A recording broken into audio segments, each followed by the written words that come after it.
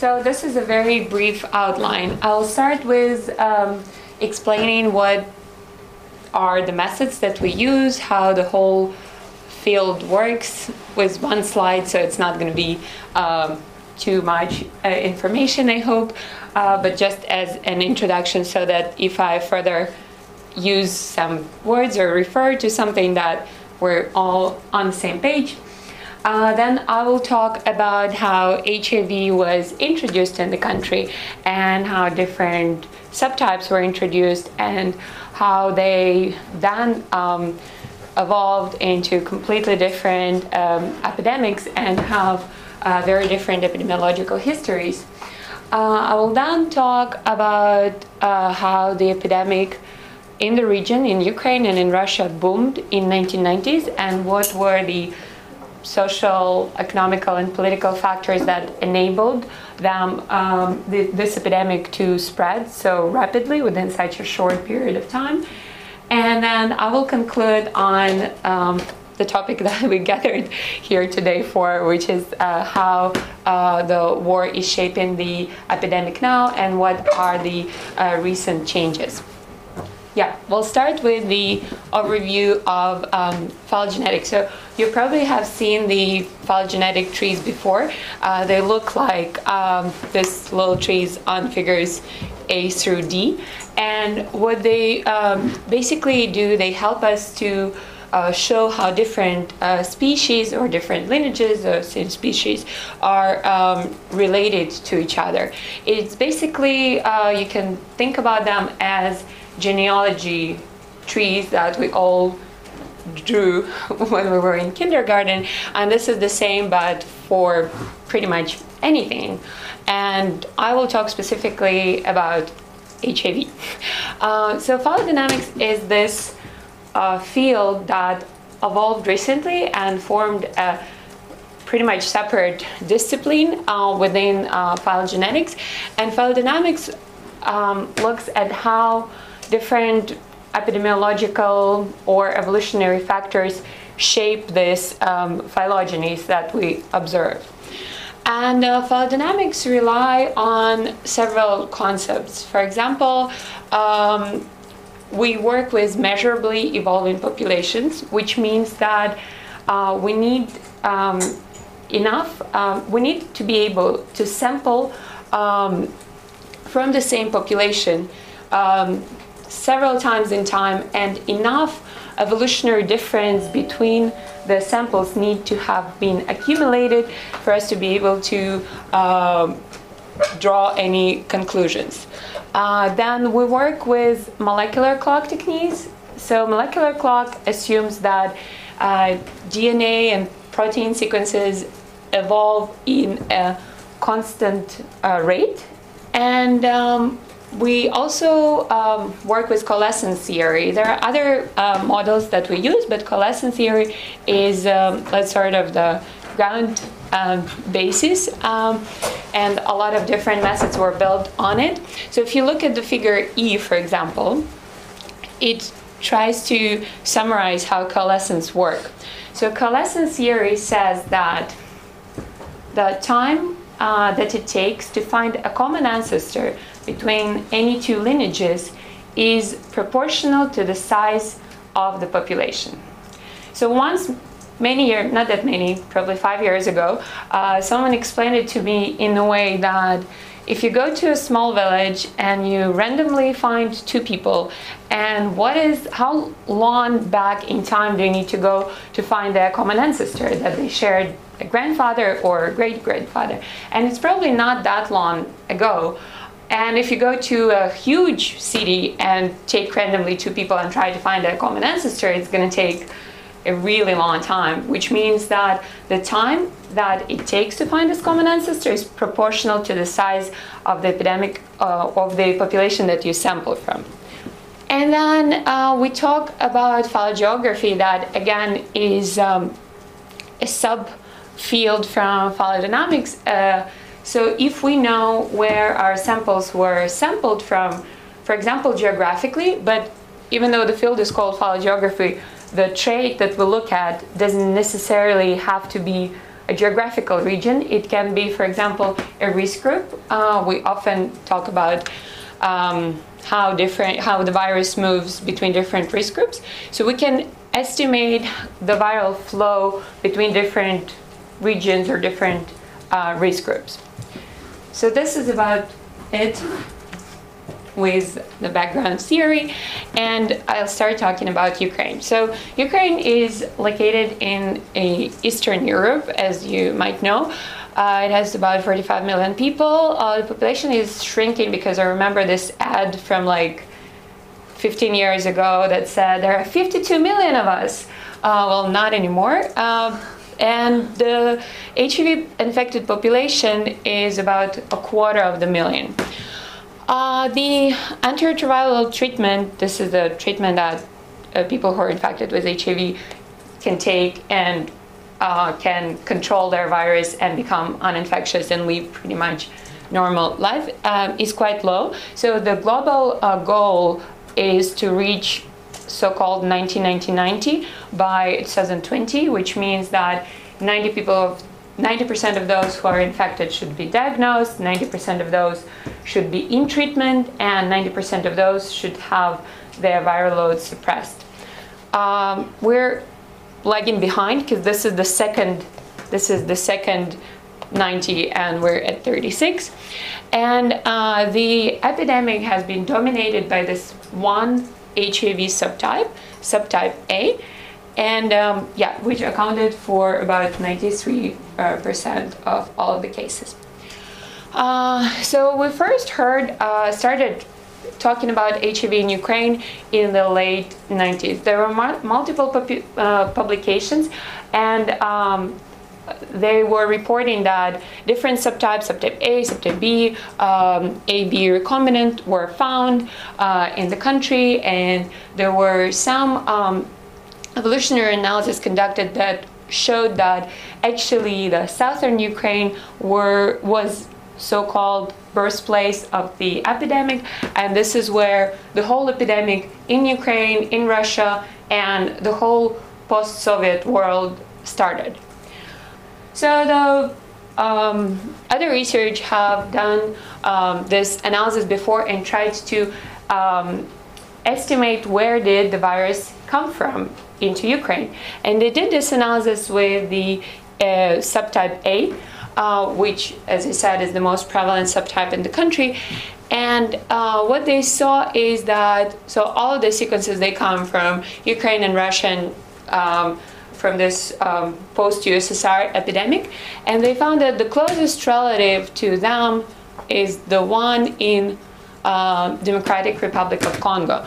And then they also got the timing of this introduction event. So they estimated the time to the most recent common ancestor between the Ukrainian sequences and sequences from DRC, and they show that this introduction happened in late 60s, early 70s. So quite a long time ago. Then we have recently done analysis with the subtype B. Subtype B have been largely neglected because it only accounted for less than 10% in the country, so people weren't really curious about it. So we looked at two different clades that are circulating in the country in two distinct populations, so we were looking at them separately, and we again estimated the time to most recent common ancestor. So these curves are the effective population size, basically the size of the estimates of the size of the effective population in the country. And we showed that the time to most recent common ancestor is also in the late 60s or early 70s. So it is not the actual population size, it is a product of the population size and the generation time. So basically, we assume that the generation time is constant throughout the epidemic, so we assume that this curve has the same shape as the actual population size curve. So as you can see, the introduction of these two subtypes into the country was around the same time. However, as I already mentioned, they had very different epidemiological histories. One literally seeded this huge epidemic, and the other just didn't and remained very, geographically limited. Even now, this is nowadays, subtype A is found pretty much in any region in Ukraine, and subtype B, well, you can't really see the colors that well, but there are many places that where it's not circulating, or there were only sporadic cases where it was found. So what can account for such a stark difference? We are pretty sure that it's not because subtype A is more fit than subtype B, because we know that subtype B can establish a huge epidemic. In fact, pretty much all of the Western world countries are dominated by subtype B, including the Europe, the US, Australia. So we know that it is, if not more fit, then definitely not less fit than subtype A. So then we thought, people expressed this opinion previously in the literature that maybe, subtype A was just introduced much earlier than subtype B. There is a so-called first-comer advantage, or the theory that says that through the modeling, researchers were able to show that if by the time that the second strain is introduced into the country, if the first strain is already established, then the second strain would need to be 25% more fit to be able to find a niche and overcome and become more prevalent than the first strain. But as I just showed you, the estimates show that both subtypes were introduced around the same time. So it is, again, highly unlikely that this accounts for this stark difference. So we think, and that what accounts for this is the cultural differences. So if you can see, we here, Odessa and Mykolaiv are the two regions where these subtypes were introduced first. So Odessa is where subtype A was introduced, and Mykolaiv is where subtype B was introduced. I'm from Odessa, by the way, just saying. These two cities, they're both port cities, they're both on the seaside, so on the first glance they're quite similar. However, Odessa, apart from being a port city, is also a major tourist destination, mostly for people from Ukraine and other USSR countries. And it's also a party place.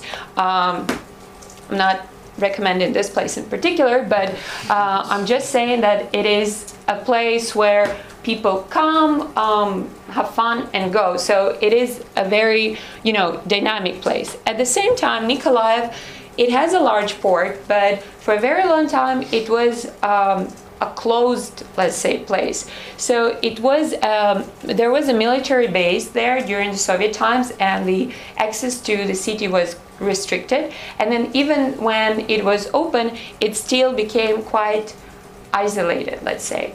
So when one of the subtypes was introduced here, and then it allowed it to spread into many different locations, and the other was introduced here and remained quite isolated and restricted to Mykolaiv and the capital of Kiev and very few other locations. So we talked about how the virus was introduced in the country, but again, it happened early 60s and late 60s, early 70s, and we know that the epidemic didn't actually happen until the mid-90s. So the virus was circulating in the country, but it wasn't causing a major, public health emergency until pretty much the early 90s, so 20 years after. So what happened is, all of you know that in the late 80s, perestroika started, and major changes in political life that were followed by changes in economical life happened, and people just became poorer and poorer, and there was a lot of uncertainty in what's going to happen next. The money were devaluating, and the people turned to drugs. So the population of people who inject drugs which I will try to call Puig, just because it's much shorter, started to grow and started to expand. And at the same time, the police service started to degrade, and there was a lot of corruption. There was very little control over this rising, drug market. And so people started to produce drugs, and most of the drug use was from home-produced opioids. And this is when the HIV entered this group and started its massive, spread. So right now, if you look at this graph, for example, in early 90s, there were under 40 cases of HIV per year in Ukraine, for example. And then when we come to 1995, this number grew almost 100 times, because there were 4,000 people registered compared to 40 the previous year. And similar to Russia, there were quite limited number of infections, and most of them were attributed to sexual transmissions, to transmissions from female sex workers, and there were almost no cases in people who inject drugs. And then the next year, 4,000 people get infected, and almost all of them are, almost all of those infections are in this one population. The epidemic grew uncontrollably. Right now, just Russia alone has 1 million infected people. So together as Ukraine, it's about 1.25. And the adult prevalence is borderline 1%, which is when we talk about a generalized epidemic, when epidemic is not concentrated in certain risk groups anymore. And as you can see, the ratio of infections that are attributed to people who inject drugs versus those that are attributed to sexual transmissions changed a lot over the years. So if at first the infections were overwhelmingly, and at first, I'm not even talking about the first years of the epidemic, it's 15 years ago, the infections were overwhelmingly in the population of people who inject drugs. In Ukraine right now, we observe many more infections in through sexual transmissions, mainly through heterosexual transmission, but then again, there is very little report of MSM contact altogether, so it's hard to tell if it's heterosexual or not, but it is sexual transmission. So what we did a few years ago, we collected all of the publicly available genetic sequences from 2 different genomic regions from HIV, envelope and pole, and we tried to reconstruct the effective population size of these 2 of HIV-1 subtype A, but based on the data from 2 different genomic regions. So we had this region, this little map, not up to size, how much data we had from different regions in Russia and Ukraine. And we also looked at the prevalence data, which is the black curve here. And we see that these 3 curves, they correlate very well, and they all show this dramatic increase in the population size after 1995. So what we did next, we used both of these curves and estimated the important epidemiological parameters that helped us to describe how fast the virus spread in that population in that time.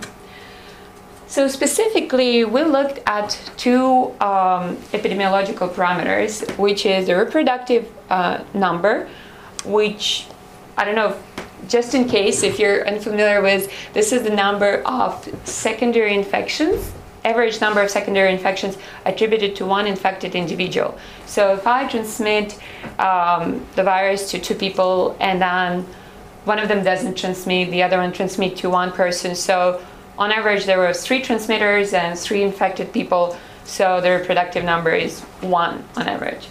So we talk about epidemic growth if the reproductive number is higher than 1, which means that the virus, people transmit to more than 1 person on average, and the epidemic is in decline if it's below 1.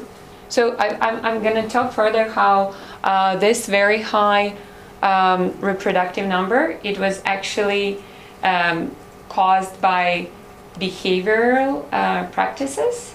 Yeah, so we did certain assumptions in terms of what is the average duration of infectivity, so how long on average a person stays infected and can transmit virus further. And we assume that it is around 10 years, which is how long on average an untreated HIV-infected person live. And if this was the case, then the average basic reproductive number was around 7, which is extremely high for HIV. So the average numbers vary a lot between the different pathogens, but for HIV, usual estimates in heterosexual populations, even when the epidemic is growing, are around 2 or below 2. So this was a very high number.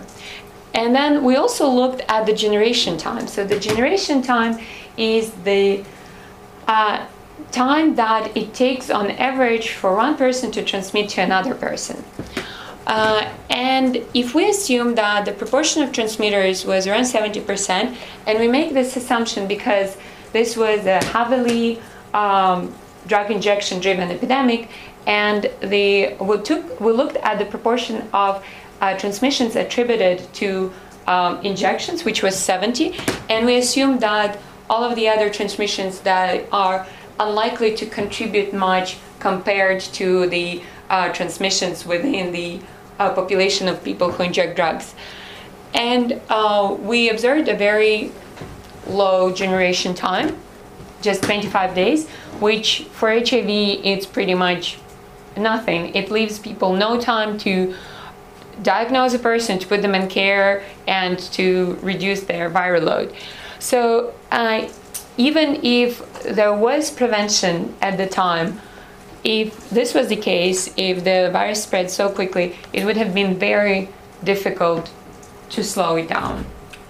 This is the set of mathematical equations that we used to relate those two epidemiological curves, the effective population size estimated from the genetic sequences, and the actual prevalence estimates, which, if you're interested, we can go through later, but I hope we don't.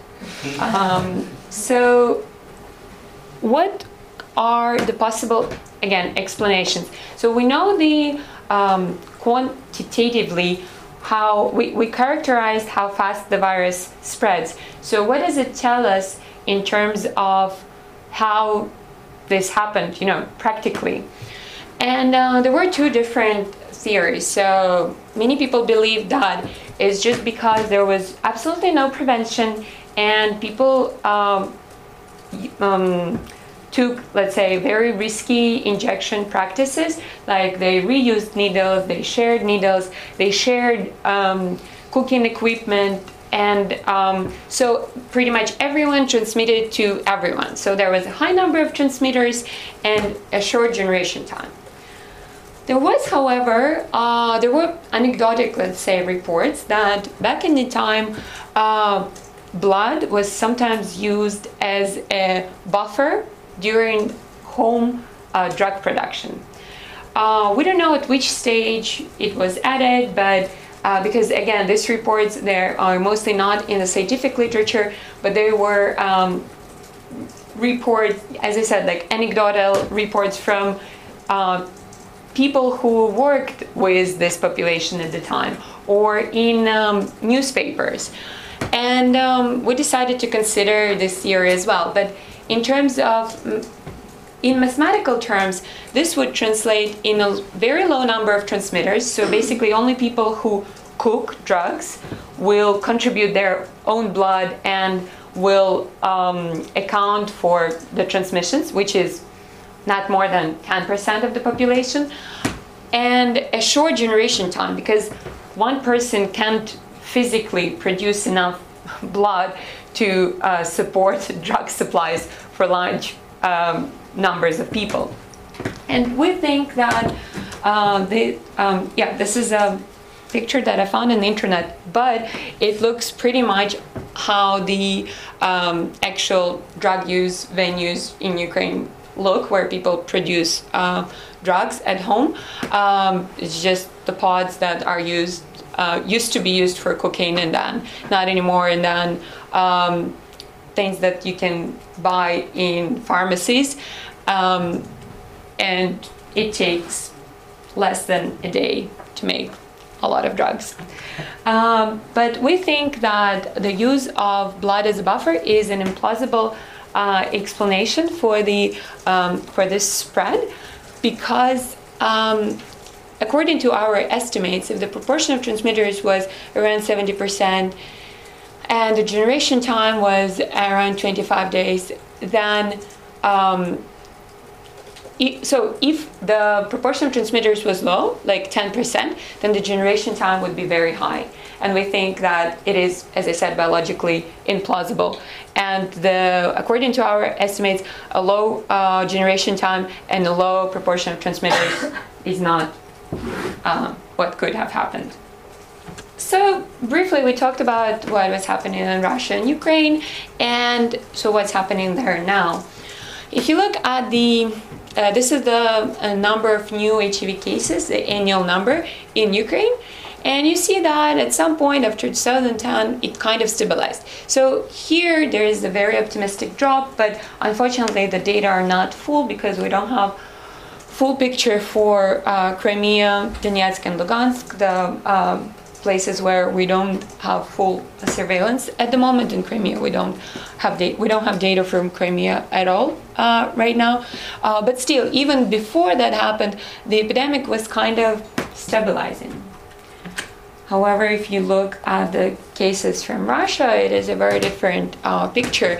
Yes, the epidemic, so here is when all of the people who were infected, or a lot of them got diagnosed, so we got a lot of new cases. Then it seemed to be a drop, and then it's steadily growing for the last 15 years, and it doesn't show signs of stabilization. So for the epidemic that started very, very evenly from the same place, what caused differences in how these two epidemics are progressing? Again, we think that the major difference was the approach in HIV prevention for people who inject drugs. So there is such a so-called harm reduction. I don't know if you guys heard about it, but this is basically a set of interventions that aim to reduce harm from drugs and drug use instead of enforce quitting drugs, let's say. So it enables people to use drugs safely if they can't quit it. So one of the two of the most prominent approaches are the opioid substitution treatment. This is where people don't use drugs at home. They come to medical facilities and drugs are administered by doctors and not in an injection form, but they provide liquid drugs, which is much safer in terms of infectious diseases spread. And in Ukraine, this program has been operating since 2005. It started from 100 people, and now it's about 10,000 people. And it's starting from last year, it's 80% supported by the government. So because before it was supported through NGOs from the international donors. In Russia, this is until now illegal, and pretty much any big HIV/AIDS conference, there will be a talk or a panel where people try to address this situation, because this is a widespread practice pretty much in the whole Western world, but Russia disagrees and says that, you know, the evidence-based approach is not good enough, and so they don't adopt it. And similarly with syringe exchange program, when people can bring their used syringes and get clean syringes, so that they don't have to reuse their own or someone else's syringe if they need to do an injection. In Ukraine, we have pretty high coverage of that, and in Russia they're not supported. So they're not illegal, and there are some sporadic programs again through NGOs. They provide clean syringes, but it's not very well supported. It's not supported by the government. And of course, both countries are far, far behind in terms of LGBT plus rights. And in Ukraine, we didn't have at all any HIV in MSM for a very long time. Well, according to the official statement by the Ministry of Health.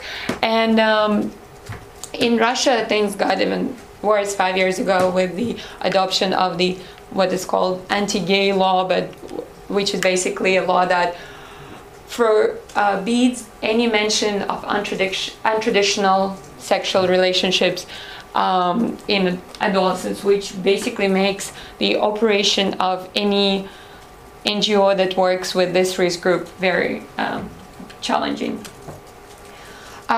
So yeah, this is what here we pretty much stop talking about Russia and we go back to Ukraine. And even though this was in 2012, for the first time we saw the reduction of new cases in the country, we still saw the slight uphill trend.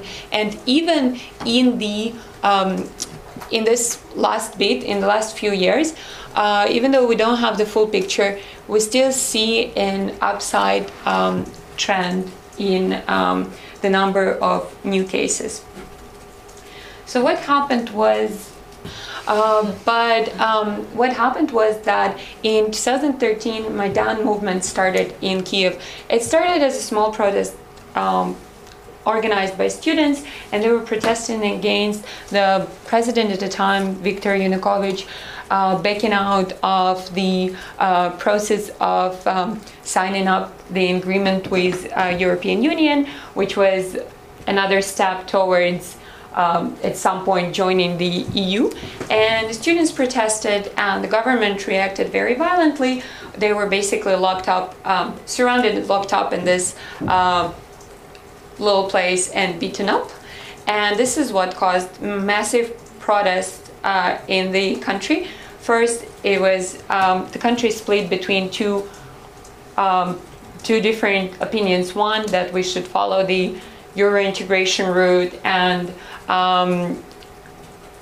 we should oppose to any violent behavior, especially towards young people. There were some underage people in that group, and then another group of citizens that thought that we need order, protests are not good, and we should stick with Russia, and we should stick with the economic union with Russia. And so this protest happened every Sunday for several months. So people would come to Kiev every Sunday from like many different regions of the world, and at some point it peaked, and it was absolutely packed. There were estimates, the estimates vary, but there were hundreds of thousands of people there. And then things did escalate even further. People started building barricades in the city center, and the government didn't allow that, and announced that this is against the law and they would take them down. And then on Monday in February 2014, the conflict escalated, and about 100 protesters were killed in fire. And the next day, the president fled the country and, let's say, gave up. He understood that this was crossing the line. And we thought that this is going to be some sort of a resolution. But within a few weeks, Crimea is being annexed by Russia. There is a notion that nationalists came into power in the capital, and we need to protect people of Russian origin, which a lot of them, about half of them, half of the people living in Crimea are of Russian origin, and pretty much most of them were Russian speakers. So Russia takes over Crimea, and the next month it starts, or let's say rebellion starts in the eastern Ukraine. So this split the two regions, Donetsk and Lugansk, in the east of the country into two. So there are regions, this changes, this map is from a couple of years ago. There are tiny changes back and forth, but pretty much some of the territories are controlled by the rebels, and some of them are controlled by the Ukrainian government, and the conflict is still going on, and there are, well, it's not casualties. People are dying there until now, but of course the conflict is not getting as much attention anymore because, you know, it's yesterday's news. So after this happened, naturally negative public health consequences followed. So first of all, when Russia annexed Crimea, as I just mentioned, opioid substitution treatment is banned in Russia. So all of the programs that existed in Crimea were immediately closed. This was followed by an outbreak of around 100 deaths attributed to overdoses when people who didn't have access to the opioid substitution treatment went back to their old habits and overdosed because that was much more than they could handle compared to years in the treatment programs. Some of them fled Crimea and moved to the continental part of Ukraine. And similarly, in the eastern part of the country, there were a lot of in the rebel-controlled territories. First, there were shortages in antiretroviral treatment, so people interrupted therapy, which is an awful thing to do because during that time, drug resistance occurs, and so even if people get access to treatment, those same drugs might not work for them, and they need to change and try different lines of drugs, which are more expensive and then again can be in short supply. And yeah, this causes all sorts of problems both for the person who is in treatment and for people that they interact with, because it allows the virus to be transmitted further because the viral load is getting a rebound and gets high again. Yeah, and of course there was a massive human migration.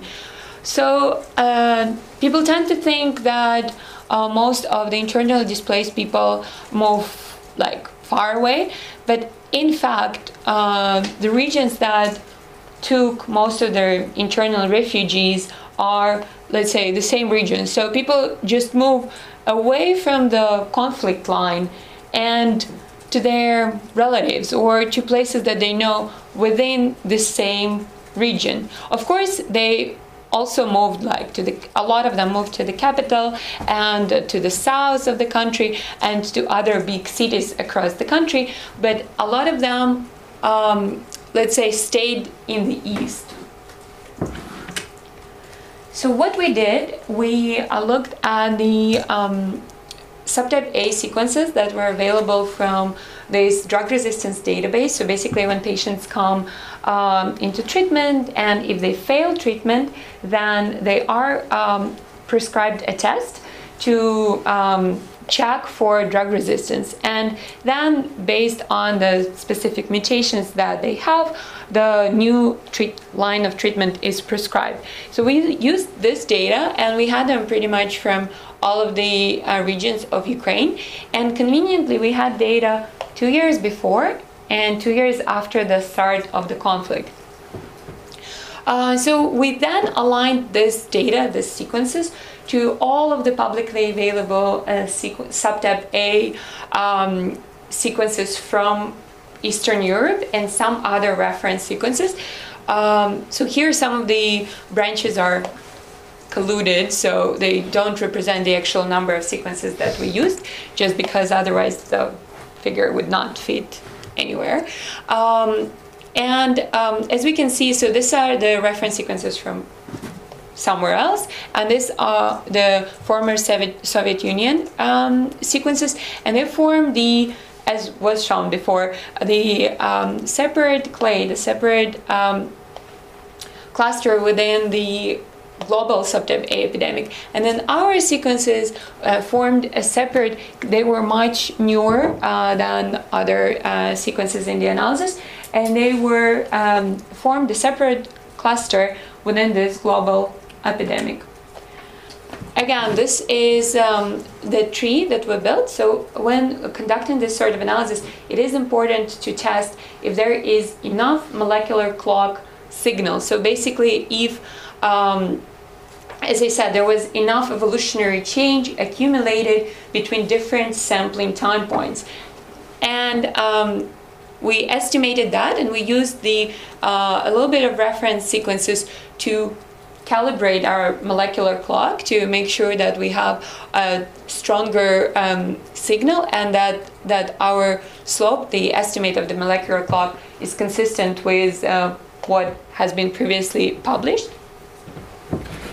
And what we did discrete phylogeography analysis, and so because we had different number of sequences per location, we repeated the analysis multiple times. So we knew that we have more sequences from the east of the country because the epidemic was very severe there, and these regions are large. So we had more data from there. So when we saw the initial figure, we weren't sure if that's attributed to the fact that we just have more data from those regions, or if that's the actual pattern that we see. So we repeated the analysis multiple times, making sure that we have approximately the same number of sequences from all of the locations. And then we did what is called epoch analysis. So basically we fit our data, we fit two models into our data. One of them that assumed the same viral flow and no change, the same viral migrations between the regions throughout the whole observed period between 2012 and 2015, and the other one assumed that there was a change. So there were two different epochs, before 2014 and after 2014, and the viral flow changed at this certain point. And we checked which model fits our data best. But yeah, and then when we estimated this viral flow from and to certain regions, we also checked if there were any specific factors that were associated with an increased or lower viral flow. So very briefly how phylogeography works. So the very, very simple method, the parsimony method, assumes, so if we have sequences from multiple different patients, and we know where these patients were diagnosed or where they are based, and if we don't see the rest of the tree and we just look at this clade, and two sequences clustered together, one of them from Odessa, one of them from Crimea, we don't know where their common ancestor was. It's about 50-50 here or here. But if we look at the rest of the tree, and we see that most of the other sequences are from Odessa, then it is more likely that the common ancestor of this clade is also in Odessa. So basically, the most parsimonious scenario assumes the fewest number of changes in a location between the tip of the tree and the internal node, and assumes that this is the most plausible scenario of how the virus moved. So this is the very simple case of phylogeography analysis. And what we saw in our data was that the East was a sole largest exporter of viral migration events into other regions. So most of the viral migration events were from the East, where the virus originated, let's say, in the East, and then moved into Kiev and into southern regions of the country. And we also saw that the two-epoch model, suggesting that there was a change in 2014 that caused this pattern, was better supported than the one-epoch model that we fit. When we estimated this number of migration events from one region to the other, we then looked at we had data from the Integrated Biobehavioral Survey in people who inject drugs. This is a bi-yearly survey where people who inject drugs, they are asked many questions about their risky injection, risky sexual behaviors. And we also looked at the official data of the number of internally displaced people and the number of HIV-infected internally displaced people who were relocated and registered with the AIDS center at their new place of residence. And when we did a very simple correlation analysis, we saw that the higher number of exportation events, so regions that exported more virus, also was associated, produced more virus, were also associated with the large number of internally displaced people relocated to this region, which at first seemed counterintuitive because we thought that it's going to be more associated with the higher number of importing events.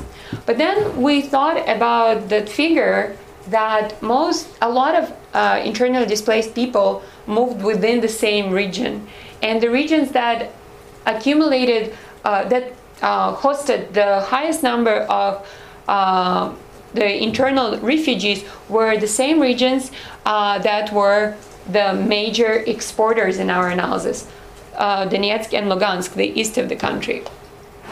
And also these regions had the highest HIV prevalence compared in general population and in other, in all of the risk subgroups like risk groups populations. And then when we looked at the importation events, we saw that actually the higher number of HIV positive internally displaced people moved to the regions that accumulated intook the highest number of these viral migration events. And this made sense in terms of the viral flow patterns that we saw, and in terms of the data that we got from the AIDS centers. And we also saw a small correlation of the number of importation events and the risky injection practices in the population of people who inject drugs in these regions. In particular, risky sexual behaviors such as not using condoms with casual or commercial partners.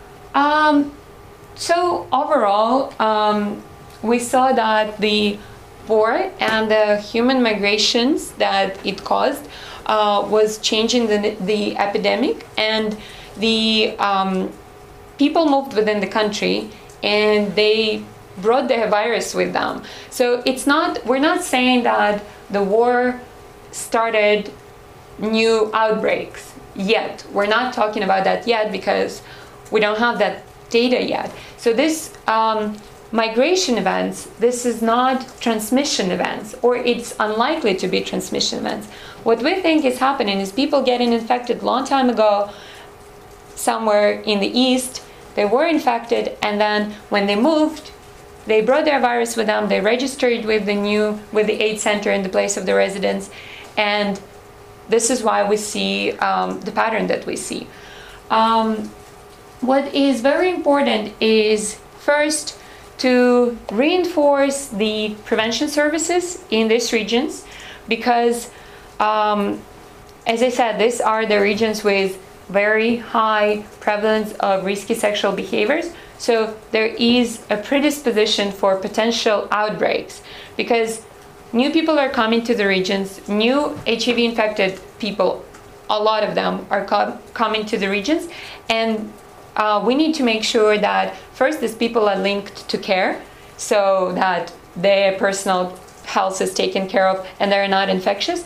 And second, the community has a high level of protection in terms of providing condoms and providing other HIV preventing services to not enable new outbreaks in these locations that attracted the most of internally displaced people and the most of the virus. This is gonna be it. This is my PhD was funded through Clarendon and through Hartford College, and I have some great collaborators in Ukraine, which this would not be possible without them. And of course my supervisors, Dr. Fari and Professor Pybas. And I welcome your questions.